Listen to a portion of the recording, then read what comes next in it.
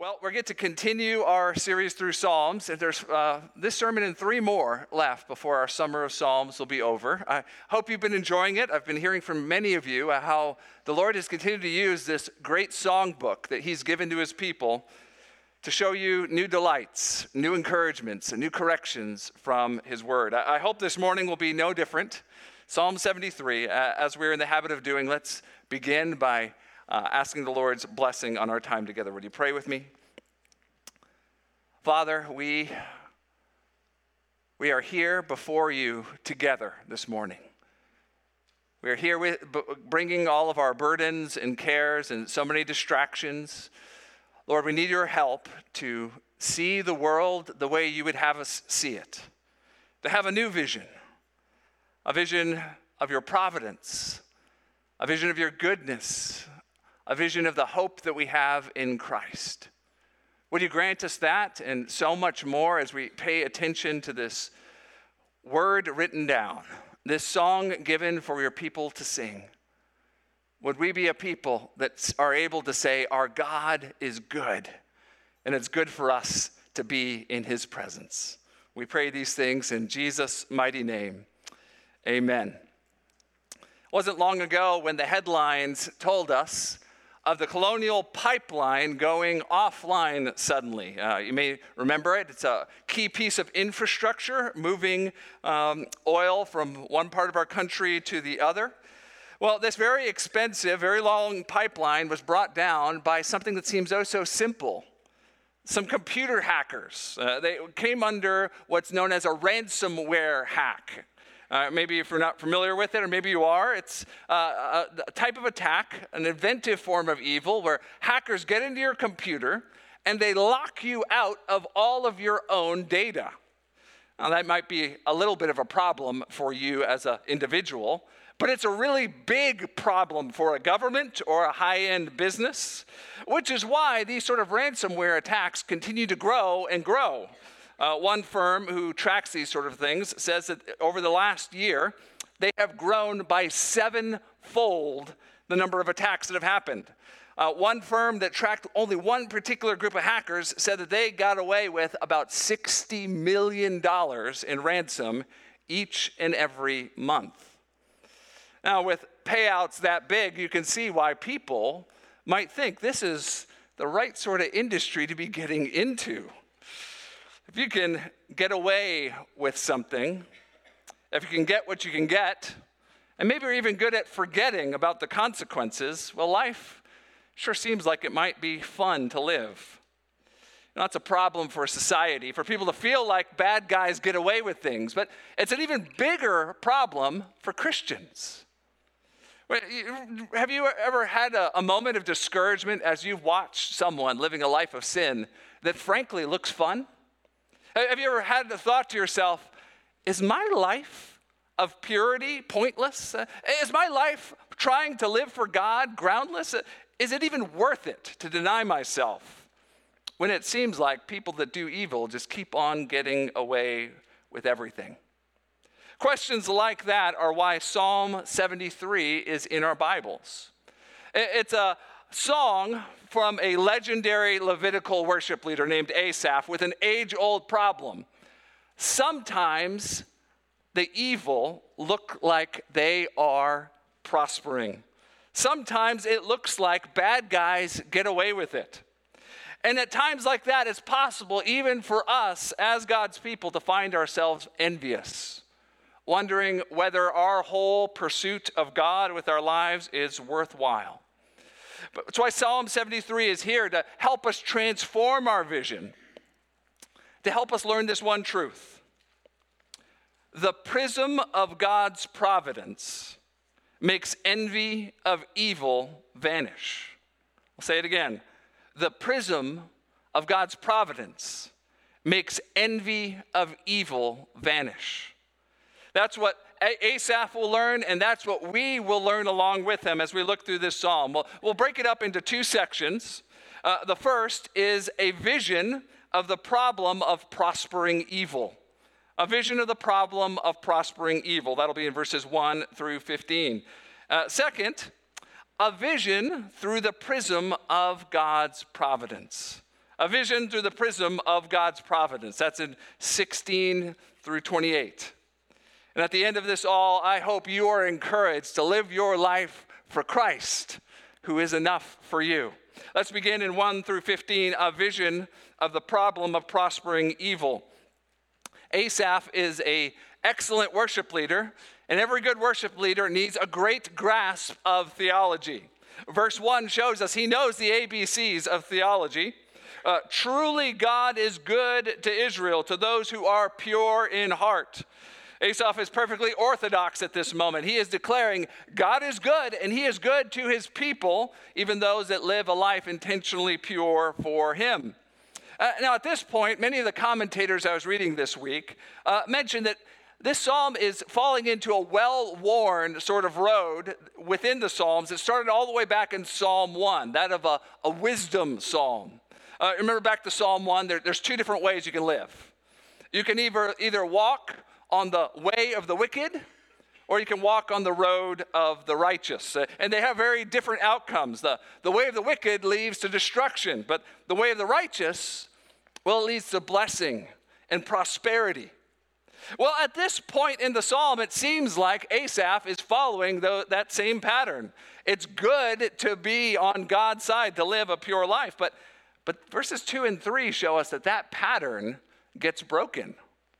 Look at verse 2. But as for me, my feet had almost stumbled. My steps had nearly slipped. For I was envious of the arrogant when I saw the prosperity of the wicked. Asaph, he's expecting the righteous life to pay off. He's expecting the wicked to find themselves under God's wrath, and instead he sees evil seeming to flourish. He sees the proud seeming like they're going to go on having plenty in life, and he finds his own heart envious.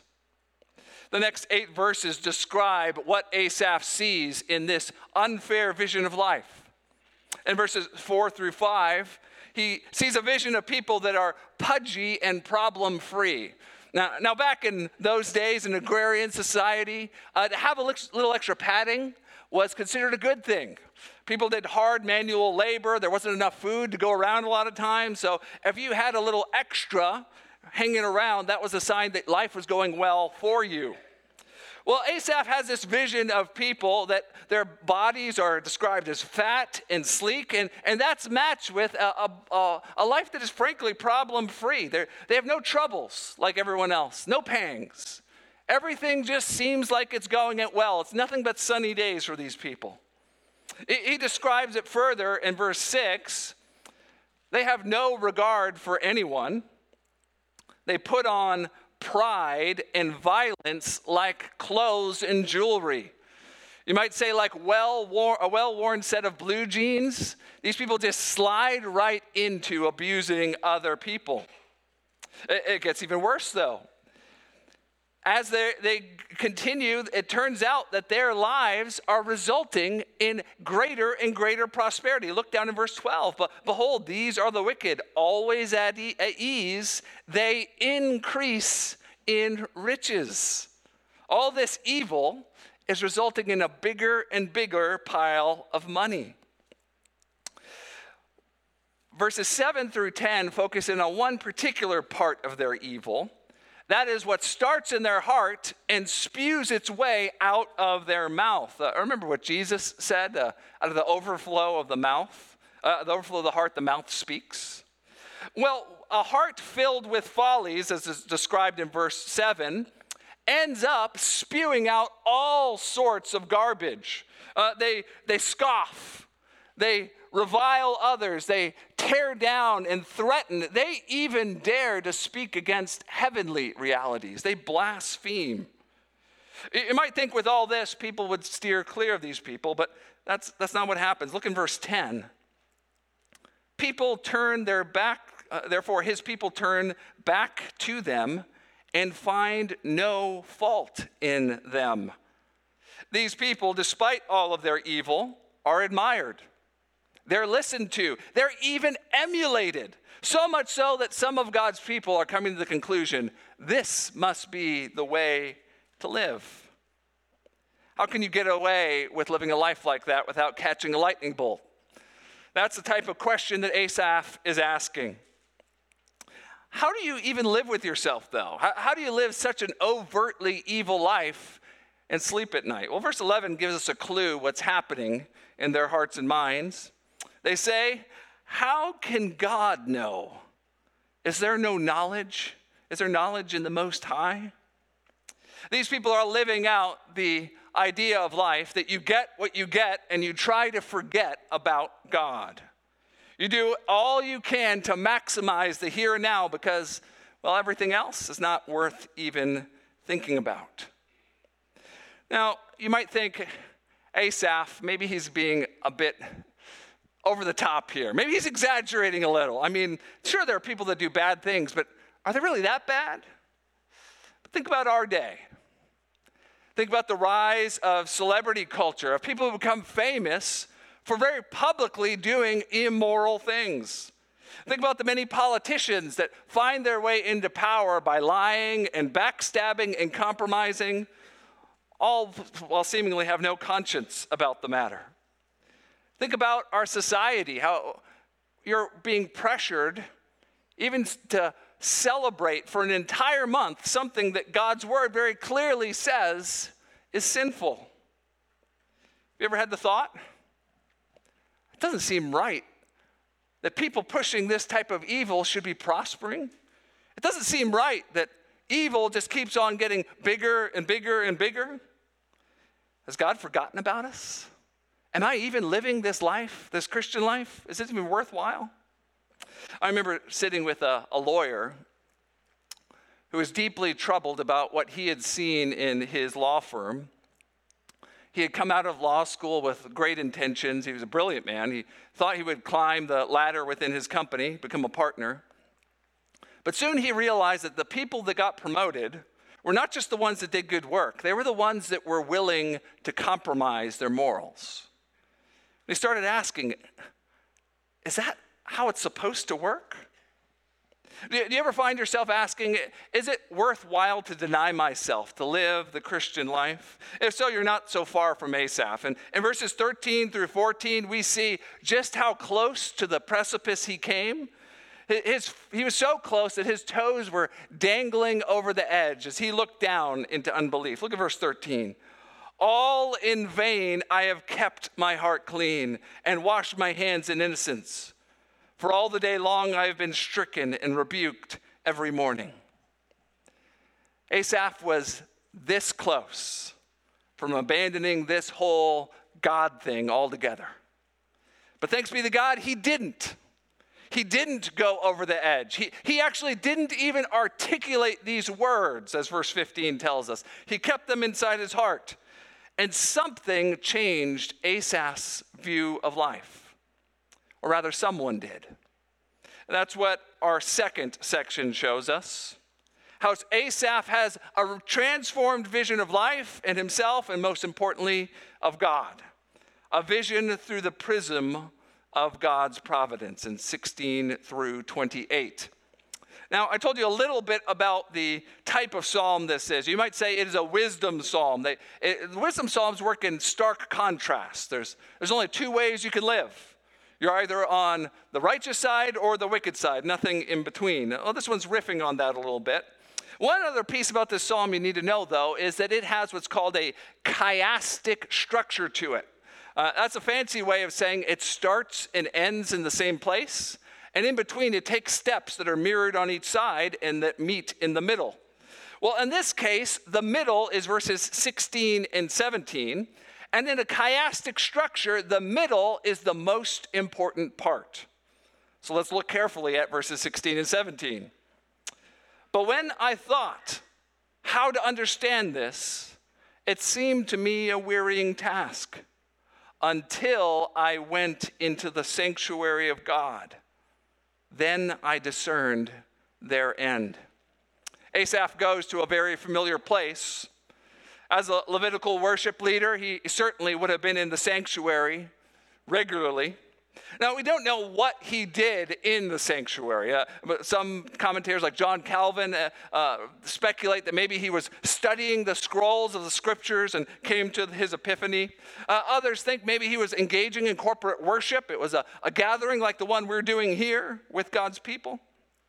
Frankly, there's no way to know exactly what Asaph was doing, but what we can know is what was done to him.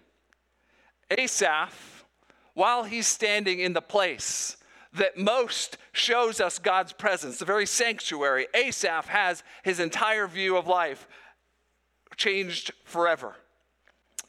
He begins to look at life through the prism of God's providence. I don't know if you have ever played around with a prism. They're a lot of fun. I used to work in a science museum, and they had prisms where you'd put light in one end and out would come a rainbow. The way it works is it turns out that light, white light, is not one single color. It's actually a blend of colors. And if you put it through the right type of material, we call it a prism, the different frequencies of light, the different strands of color could be separated out so you can actually see them. Well, Asaph, you might say, puts in this view of the wicked prospering, and he puts it through the prism of God's providence. God's providence is a way of describing God's governance or involvement in his creation. You might say it's God's involvement in your life, in your heart, in your future, your past, in your present. It's God's involvement in everything. Asaph begins to see the world through that. And what he sees on the other end, it changes his heart. It fills him with joy. It banishes envy forever. It simply vanishes. And what he's left with is so much better. A view of being with God forever. There's one stream of white light that goes in one end, and we see four streams of multicolored beauty that come out the others. There's four visions that Asaph has that we see in the rest of the psalm. First, in 18 through 20, he has a new vision of the wicked. He discerns that their end, that is the destination they're headed, is not a good one. Remember, Asaph had told us that he thought his feet were about to slip. Look in verse 18. He sees that God has set their feet in a slippery place. He sees coming the moment of the wicked's ruin, the moment when God will one day judge them for their sins. And he realizes that this means that they're not getting away with anything. They're not living the good life. In just but a moment, their seeming triumph will be over. Verse 20 uses this image of God waking up and the wicked vanishing like a dream. Have you ever thought about dreams? You get up, and maybe if you're like me, for a few moments you remember a little bit about what you dream about. Most of our dreams we forget about by the time we're done drinking our coffee. They're not real. They're mental illusions that are here for a moment and then they're gone and you forget about them altogether. That's what the wicked are like in God's eyes. In just a moment, they will be gone from his presence forever and forgotten. He sees the second vision of them, a vision of his own sin in 21 through 22. It says, when my soul was embittered, when I was pricked in heart, I was brutish and ignorant. I was like a beast toward you. Asaph confesses that even these words that he didn't actually say, but he felt and thought, these words were sin before God. He has mistrusted God. I just need to pause because at this moment, we live in a time where our emotions are thought of as virtually unquestionable. Philosopher Charles Taylor says that we're living in an age of authenticity. The idea is that what is authentic, what you feel, what you think, is so important that you better not repress it or hold it back.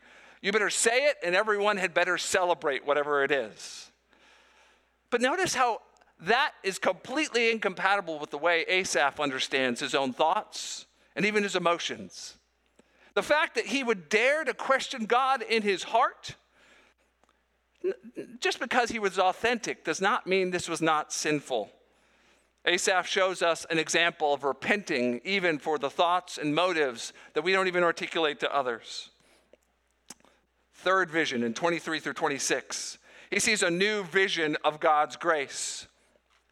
Asaph understands that he hasn't been missing out on anything. God has been giving him something far greater than the evil that he had been envying, the seeming pleasures of this world. God has been giving him the gift of himself. At 23 through 24, he sees these intimate images of God. God's holding him by his right hand. He's always by his side. God's guiding him, giving him counsel. One day, God will embrace him in glory. He will be received gladly into the courts of heaven. And then in verses 25 through 26, we have some of the verses that have been most memorized in the Bible, and for good reason. Asaph has come to the conclusion that only God will satisfy him. And listen to these beautiful words he pens. Whom have I in heaven but you? And there's nothing on earth that I desire beside you. My flesh and my heart may fail, but God is the strength of my heart and my portion forever. Asaph realizes that he has found the true source of satisfaction and joy and delight in this world, and he's been with him this whole time. His God is the one that he should pursue because his God is the one that will forever satisfy Asaph. There's one final vision that Asaph has, a new vision of the two roads in 27 through 28. As I told you, the psalm ends where it begins, with that broken pattern of the way of the wicked and the road of the righteous. But look now how it's transformed.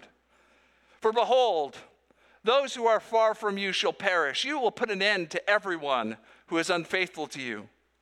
But for me, it is good to be near God. I have made the Lord God my refuge, that I may tell of your works. Asaph looks and sees the two roads, the two different ways you can walk through this life. And he realizes that it is true, that it is right to be on the righteous way. The righteous road leads to God's presence and goodness and endless joy. And the way of the wicked leads to destruction and sorrow and out away from the presence of the Lord, the worst of all fates. Asaph has looked through the prism of God's providence, seeing God's involvement in his own life and God's coming involvement in judging the wicked and blessing the righteous. And he's had his whole understanding of himself and his life transformed as a result. Now, brothers and sisters, as Christians, realize that your vision of the two roads is even more clear than Asaph's was. Because we can look through the prism of God's providence, and we can see a point where the road of the righteous and the way of the wicked cross. A place where they meet at a little hill outside of Jerusalem called the place of the skull and the cross of Christ. We can see the way that God deals with the sins of the wicked, even by punishing his own son for the sins of the world. We can see the way that God rewards the righteous by paying for the sins of his people and giving them a way to be brought close to him forever without fear. We can see the sinless Savior give his life of perfect love and know that there is our satisfaction. There is our reason to live a life for God. And there is our promise of forever pleasures with him. Because at the cross of Jesus, envy of evil vanishes.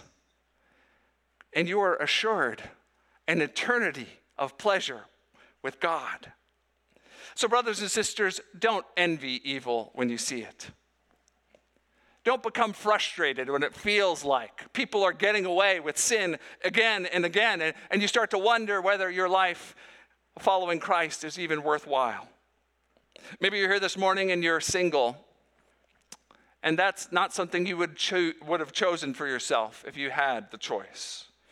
Maybe you see people around you, even people that are in romantic relationships, people that seem to be happy, seem to be living the good life, and even if they are getting to that relationship status through sinful means. Would you remember that as much as it may appear that they are prospering. It's never the right thing to pursue sin in order to satisfy yourself. Would you remember that Christ is what will delight you, whether he gives you a spouse or not? It is worth living a life for him because he's already given you so much more than you could ever sacrifice. One piece of advice, maybe memorize verses 25 and 26 this week. Ask God to help you to believe these words in your own heart and see if it changes the way you see even this relationship status that you wouldn't have chosen. Parents, maybe this week you find yourself particularly frustrated with your kids. Maybe they haven't turned out the way you had hoped they would. Maybe the vision you had of what your family was going to be like, it just hasn't come to pass, and you find yourself angry, frustrated, even questioning God. What have I done to deserve this? Would you see your family with the vision that God has for it, his involvement in your family? The kids that are in your family are not there by accident. He's entrusted them to you for a reason, and that he's right there by your side, even on the hard days of parenting. He's done you no wrong, and he never will. Would you trust him in the midst of it? Students, I know there is so much pressure on you to look a certain way, to do certain things, to say certain things. I hope you don't see the lives that other people have and find yourself envying them. As glamorous as a celebrity's life may look on Instagram, as much fun as it may seem that your friends are having as they engage in sin, you will always regret walking down the way of the wicked, even if it's just a short journey. You know, in all my years as a pastor, I have never had anyone tell me that they regret deciding to live for Christ.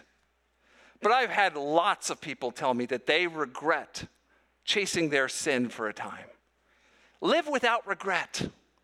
Learn right now that Jesus is what will satisfy you, and live your life with a pure heart and clean hands, pursuing him. Or maybe you're here this morning and you're angry. Maybe it's even very personal. Maybe someone has hurt you deeply. Someone that doesn't seem to have reaped any consequences for what they did to you. Maybe you find yourself entertaining thoughts of revenge, feeling as if God couldn't possibly be on your side if he let that happen to you. Friend, would you trust God's timing for when he brings the way of the wicked to its end? Would you remember that no one really gets away with anything? That one day all evil will be punished, either at the cross of Christ or in the eternal sorrow of being sent away from God's presence to an eternity under his wrath? Would you trust his justice? And would you allow him to bring healing to your life? Maybe even he would put it in your heart to forgive that person, even if you never get an apology. Brothers and sisters, when you see your life through the prism of God's providence, it changes everything. It makes envy vanish forever. And it fills your heart with a joy that this world can never provide. All the satisfaction that you ever sought, everything you ever needed, right there for you in Christ. I remember after a service, a dear brother who had had a hard road, a hard life seeking after Christ, coming up to me with tears in his eyes. He had been single his own life. That was not his choice. He had worked very hard and lost every penny to his name through a deal that went bad, someone who defrauded him. He felt lonely. He felt abandoned. And frankly, he felt that God had dealt him a bad hand. And yet in a worship service not unlike this one, he heard the preaching of God's word, and he stood up and he sang a song about the goodness of Christ, about Christ being all he needed. And he told me that something changed. I remember through tears as he told me, he said, "Pastor, I realize I have everything I need because I have Jesus." Brothers and sisters, you have that same thing. Don't envy evil. certainly don't pursue it.